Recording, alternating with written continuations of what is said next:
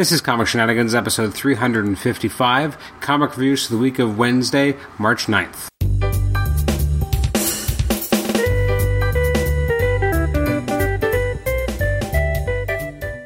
Welcome to the Comic Shenanigans podcast. I'm Adam Chapman, your host, and this is episode 355. It's our comic reviews episode for releases from the week of Wednesday, March 9th, coming to you on Friday, March 18th, otherwise known as Daredevil Season 2 Day.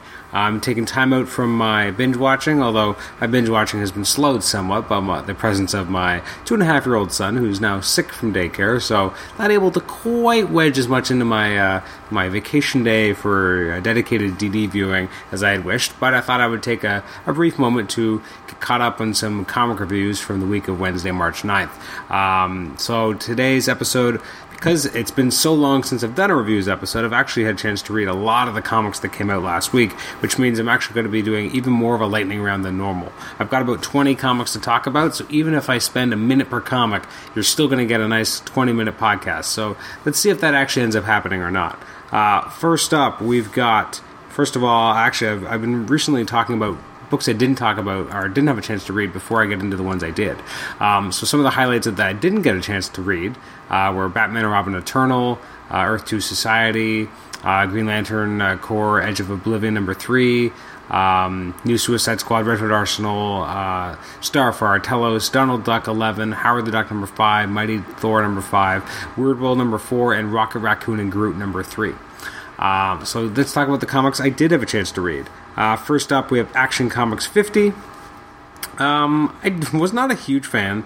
I just felt it was a bit of a mess that they've kind of made this whole Vandal Savage storyline take a lot longer than it needed to. We're getting multiple issues. I think the whole storyline's been going on for a long time, but just looking at Action Comics from March 9th and then March 16th, we had, I think, Superman, Wonder Woman, and Superman. And each one was extra sized, and yet it took all that to do relatively little, and then when the ending happened, it kind of felt like there was no real resolution, it's very weird. But this issue, it's called Resurrection. It's by Greg Pak and Aaron Kuder. Pak did the scripting, layouts by Kuder, pencils by Aaron Kuder, David Messina, Yavi Fernandez, Bruno Redondo, and Vicentes Fuentes, with a whole crapload of inkers and colorers as well. And that's a problem. If you have a big issue like this, and unfortunately it leads to a certain sense of, inconsistency. I will say, though, that now it's hard for me to actually think about this issue, because I read it at the same time as I read the aforementioned Superman, Wonder Woman, and Superman, so it kind of all blends together. I think of the three, this is probably one of the more enjoyable ones, as Superman kind of pushes his limits as far as he can to try and protect people, and ends up kind of getting his powers back as a result. That's all well and good. The art is atrocious when he does get his powers and his costume back, though. The overall sense of the story is strong because it's who is Clark Kent under everything, and that's kind of what the whole storyline has been about. And here, he wants to protect people no matter what, and he would give his life gladly, and then it ends up kind of working out for him. So I gave it a 7 out of 10. Next up is Agents of S.H.I.E.L.D. #3. This is part of the Standoff storyline. I really, really dug this. It's an interesting book so far, written by Mark Guggenheim, artwork by Herman Peralta. It's really well put together. It's fast-paced. There's a lot of intrigue. There's a little bit more into Rick Jones. Rick Jones has U.S. Agents S.H.I.E.L.D., which is freaking awesome. There's an appearance of what looks like it's Wolverine, but obviously it can't be. I really, really dug this. I'm excited to see what happens next. So far, I thought this was a really thrilling issue. A lot of good things going on. The storyline that started in issue 1 is still at the forefront, but we're also getting moved into the standoff. But it feels very natural, and that's not usually the case with these types of crossovers. But instead, it feels like the whole book was designed that it would lead in nicely, and it wasn't just we have a crossover, we better run into it. So I really dug it. I'm going to give it an 8 out of 10. So far, really solid book. Next up is All New Wolverine #6. This is the end of the first arc. Really dug this. I'm so sad, though, because David Lopez is actually leaving the book, but that's really unfortunate. Otherwise, this is a really strong ending of the arc. A lot of good character decisions happen here. I forget her name now, but the younger clone, badass moment that she has, and really quite frightening, too. I can't recommend this book enough. It's a lot of fun. It's still an X-23 story. I know that my brother-in-law Paul, who's been on the show in the past, Paul Scoras, has said that he's not so sure about some of the relationships that it seems that suddenly Laura has with Doctor Strange, for example, and I felt that some of those were kind of unearned. It didn't really bother me. I thought it worked well. I liked the kind of... We got to see how she interacts with the larger universe and other characters, and I thought that was kind of a nice touch. I'm going to give this an 8 out of 10. Next up is Amazing Spider-Man number 9, which has one of the more ridiculous things I've seen in the Spider-Man comic ever. I like the art. I like Giuseppe Camuncoli. One thing I actually want to speak to, which really has nothing to do with this book, really, but one thing I like about all different Marvel Now titles is where they have that little kind of black bar on the front cover, and it just says, all new story starts now. It's really a clever and good idea to, especially as we're getting up into, already number 9, we're still able to have these kind of entry points for when there's a new story. I mean, back in the day, it would have been, back in like the 70s, it would have been like, hey, it's a new issue, so there's a new story, but I like that they're doing that now to add some differentiation. It's going back in the whole kind of Zodiac storyline, which is fine, but what doesn't work about this story is that Spider-Man somehow is able to survive re-entry into the atmosphere in a web ball. That really took me out of the suspension of disbelief. I know some people have said they've already kind of lost that sense in the last 9 issues, if not further, but really, like that bugged me. I'm going to give the issue 6. I mean, I like some of the ideas. It just as a whole issue, I don't know if it quite worked, but I think the pieces were still solid enough. Next up is Batman Superman. This is issue number 30. I really dug this. It felt like an old school kind of team up issue, though, and less like the newer versions of these characters. It's written by Tom Taylor, who I think really nailed all the characters here. Artwork by Robinson Roca, and I thought his artwork was fantastic, and the inks by Leaston were really good as well. This was a really, really well written and enjoyable story, kind of a sad ending, but I really dug this. I think this is one of the best kind of issues I read this week. I'm going to give it an 8.5 out of 10. Not quite a 9, but it's close. Next up is Batman Teenage Mutant Ninja Turtles number 4. For some reason I thought this was supposed to be the last issue, but it's definitely not, as we're, I guess, just getting started. I like it. Again, I don't know what is up with Freddie Williams II's art, because he's a great artist, and I love his take on all the characters here, except for his Batman. And I don't get it, because he's such a great artist, and yet, I think his turtles look great. He's just got a different sensibility here. Maybe it's the inks and colors that kind of hammer that home as well. But I just cannot get my head around how weird-looking Batman is. He almost just looks too giant, kind of like this giant hulking mass, but the turtles look great. Like, there's some shots with Raph in the Rain, which feels like it's literally a page out of, or a screenshot from the first Ninja Turtles movie back in 1990.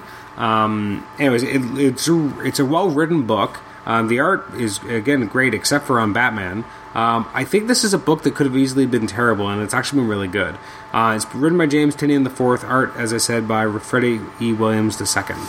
So I'll give it a solid 8. It was definitely a good read. Next up is Black Knight number 5, which unfortunately is the last issue of Black Knight, which is a real shame, because I quite enjoyed what Frank Thierry was doing. And it's a shame we won't be able to get to see anything afterwards, because I think there could have been a lot of really cool stories here. Written by Frank Thierry, artwork by Luca Pizzari. It has a different kind of look to it. I like the different sensibilities that go on here as well. I think that Frank Thierry had a lot that he wanted to do with Dane, and we'll never get to see it, unfortunately. I'm going to give it a 7 out of 10. It's a real shame. Speaking of Frank Thierry, we have Catwoman number 50, which is also by Frank Thierry. I really dug this. I thought this was an exceptionally strong issue. Artwork by Inaki Miranda and Geraldo Borges. I'm not a huge fan of the pencils and inks, to be honest, and the colors. The art's okay. I did not think it was great. There were some moments that were a little stronger than others, but I thought the scripting was absolutely fantastic. I don't think the art necessarily nailed exactly what was, trying to be portrayed in the story, but the rest of it was extremely strong, very enjoyable. And then the backups, there's 2 backups, and those are kind of fun as well. One more so than the other. The Justice League one was a lot more fun. Anyway, so on the whole, as an issue, you get a lot of content for a higher price point. I'm going to give it a 7 out of 10. I think if the artwork had just been stronger, I think I might have given it a higher rating. But Thierry's script was great. Next up is Detective Comics number 50. I really dug this. It's really, really well done. Peter J. Tomasi is just such an amazing writer. Fernanda Pesaro and Scott Eden shared the artistic chores, and they were actually a good pair because although there is a difference in the art, it's not jarring and it's not frustrating. It works. And then after you get kind of the main story, you get this kind of weird, almost like backup story, and I read it the first time. I was kind of like, I don't know what this is or what they're trying to do, and I didn't really enjoy it. Then I got to the end, and I was like, oh, that makes more sense. That they were doing something called the 11 Curious Cases of Batman, and they're basically taking some old covers from Detective Comics, and Batman for that. Oh, no, I think just Detective Comics, yeah. And they were just kind of using them as a kind of a framing device, using those covers illustrated by, different artists, current artists. And I thought it was just a really cool concept. So it's interesting because the first time through I was kind of like, what? And then I got to the end, I'm like, oh, that's actually really clever. I almost wish I had known that before, but I guess that kind of takes away kind of the oomph when you get to the end, and he's like, oh, that's actually pretty cool. So I'm going to give this an 8.5 out of 10. I really like this issue. Tomasi's great. He really can do no more wrong for me, I think. Like, he's just such a great writer. Next up is Doctor Strange number 6 by Jason Aaron and Chris Bacalo. This is The Last Days of Magic Chapter 1. It was okay. I wasn't a super fan of this. I don't know why. It doesn't quite work for me. I wasn't a super fan of it. I wanted to enjoy it more than I did, but I didn't. I think part of it's Bacalo's artwork. I think I like the art, but at the same time, it's something about it just doesn't quite jive with me. I think the script is strong. I think the art doesn't quite live up to it. I'm going to give it a 6.5 out of 10, where it definitely was cool to kind of see the end days of Magic, but where do you go from here? But I guess that's what the next issue's for. Next up is Guardians of the Galaxy number 6. This issue is written by Brian Michael Bendis, artwork by Valerio Schiti. It wasn't a bad issue, but I felt like it took a long time to eventually get to the point, and the plot progression is slow. Some of the character stuff was nice between Kitty and Star-Lord, but I don't know if it was enough. So I'm going to give it a 6 out of 10. Next up is Infinity Entity number 1.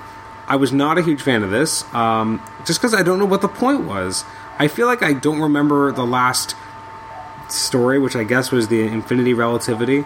It's written by Jim Starlin, artwork by Alan Davis, and the story just felt very meandering. I didn't know what the point was. The art was gorgeous, but the story didn't really do anything for me. It felt very navel-gazing, didn't really get anything done, and the artwork was nice, but the story just didn't service it enough, so I'm going to give it a 5 out of 10.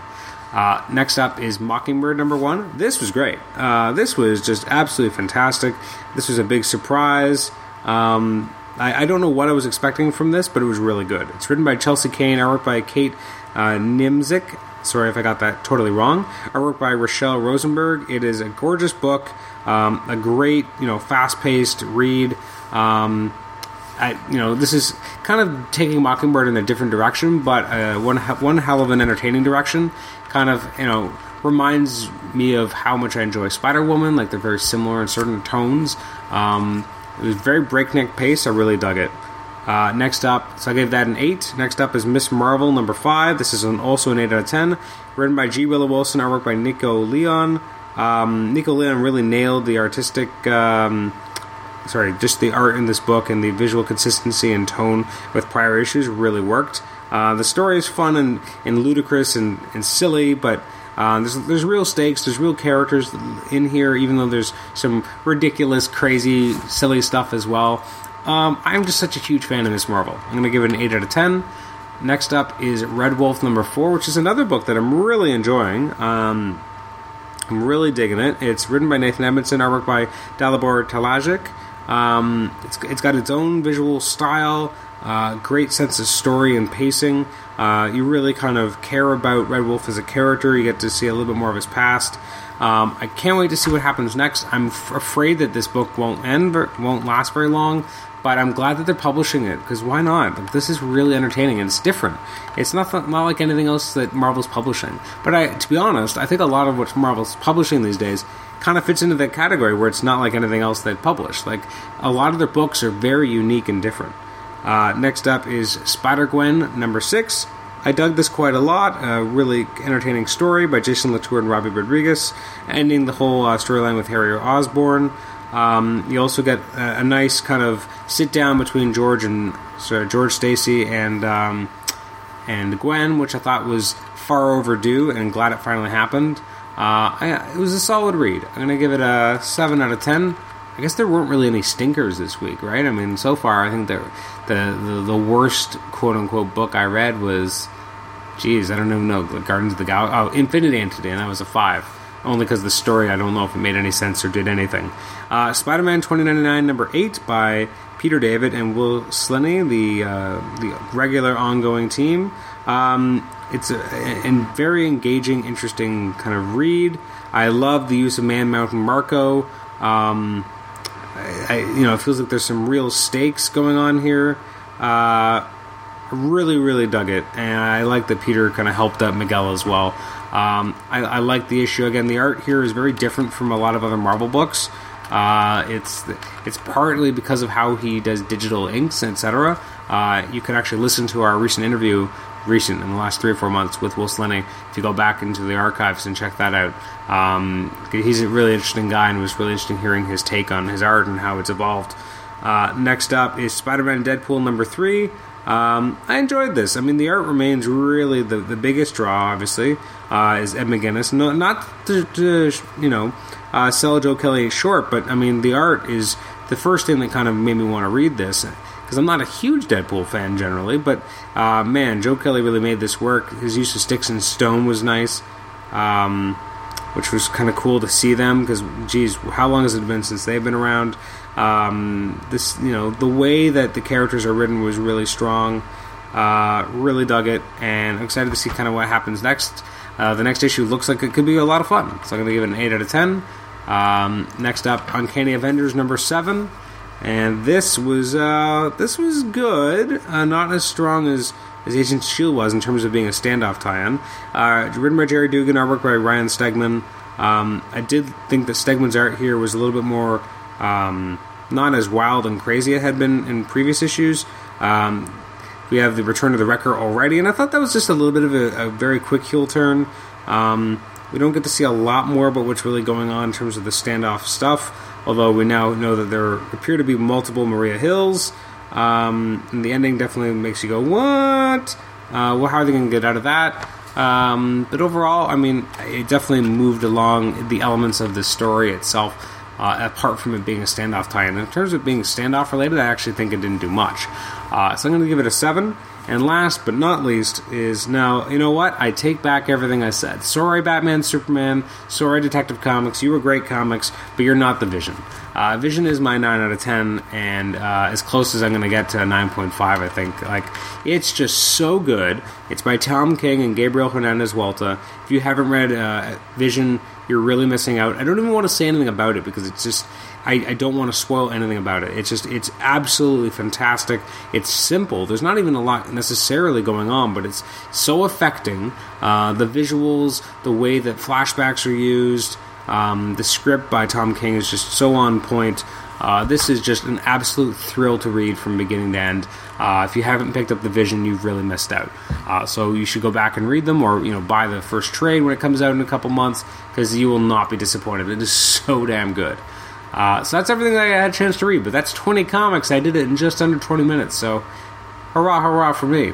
Looking at comics that came out, well, I'm going to say next week, but really 2 days ago, on March 16th. Some of the highlights that we will be talking about next week include, Poison Ivy's Circle of Life and Death number 3, Robin Son of Batman number 10, Sinestro 21, Superman 50, Superman American Aliens, Superman The Coming of the Superman, Superman Wonder Woman number 27. Geez, that's a lot of Superman. Titans Hunt. There's a new issue of Mickey Mouse, Uncle Scrooge, and Uncle Scrooge trade paperback came out. The newest issue of Huck, which is such a fantastic book by Mark Millar. All new X-Men, Astonishing Ant-Man, Extraordinary X-Men, which is the beginning of, I believe, the Apocalypse Wars. or Apocalypse War. I can't remember the exact wording, or if there's a plural or not. Infinity Entity number 2 already. Jeez. International Iron Man number 1, a new issue of Caden, second issue of Power Man and Iron Fist, issue of Silk, Spider-Woman, Squadron Supreme, Starbrand and Night Mask, Star-Lord, Uncanny Inhumans, and Web Warriors, among other books. So that is it for our reviews episode this week.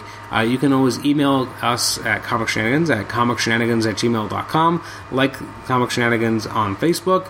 You can rate and review us on iTunes, subscribe to us on iTunes. You can also listen to us on Stitcher. If you do rate and review us on iTunes, let me know, because if you're outside of Canada, I won't necessarily see it as easily. I have to look for it and change it in, I think, my iTunes store to be able to see the rating. So let me know, and I'll be sure to read your rating and your comment on the air. Thanks again for listening to this episode. This has been episode 355. If you haven't already checked it out, you should check out episode 354, which was our hour and a half sit-down, actually a little bit more, an hour and 45-minute sit-down with Marvel's executive editor, Tom Brevoort. It was a lot of fun, a great conversation. You should definitely check that out. Plus, not that long ago, we also had a conversation with Jerry Conway, which you should also check out, because that was a lot of fun to have. Anyways, thanks again for joining us, and we will catch you next time. Bye-bye.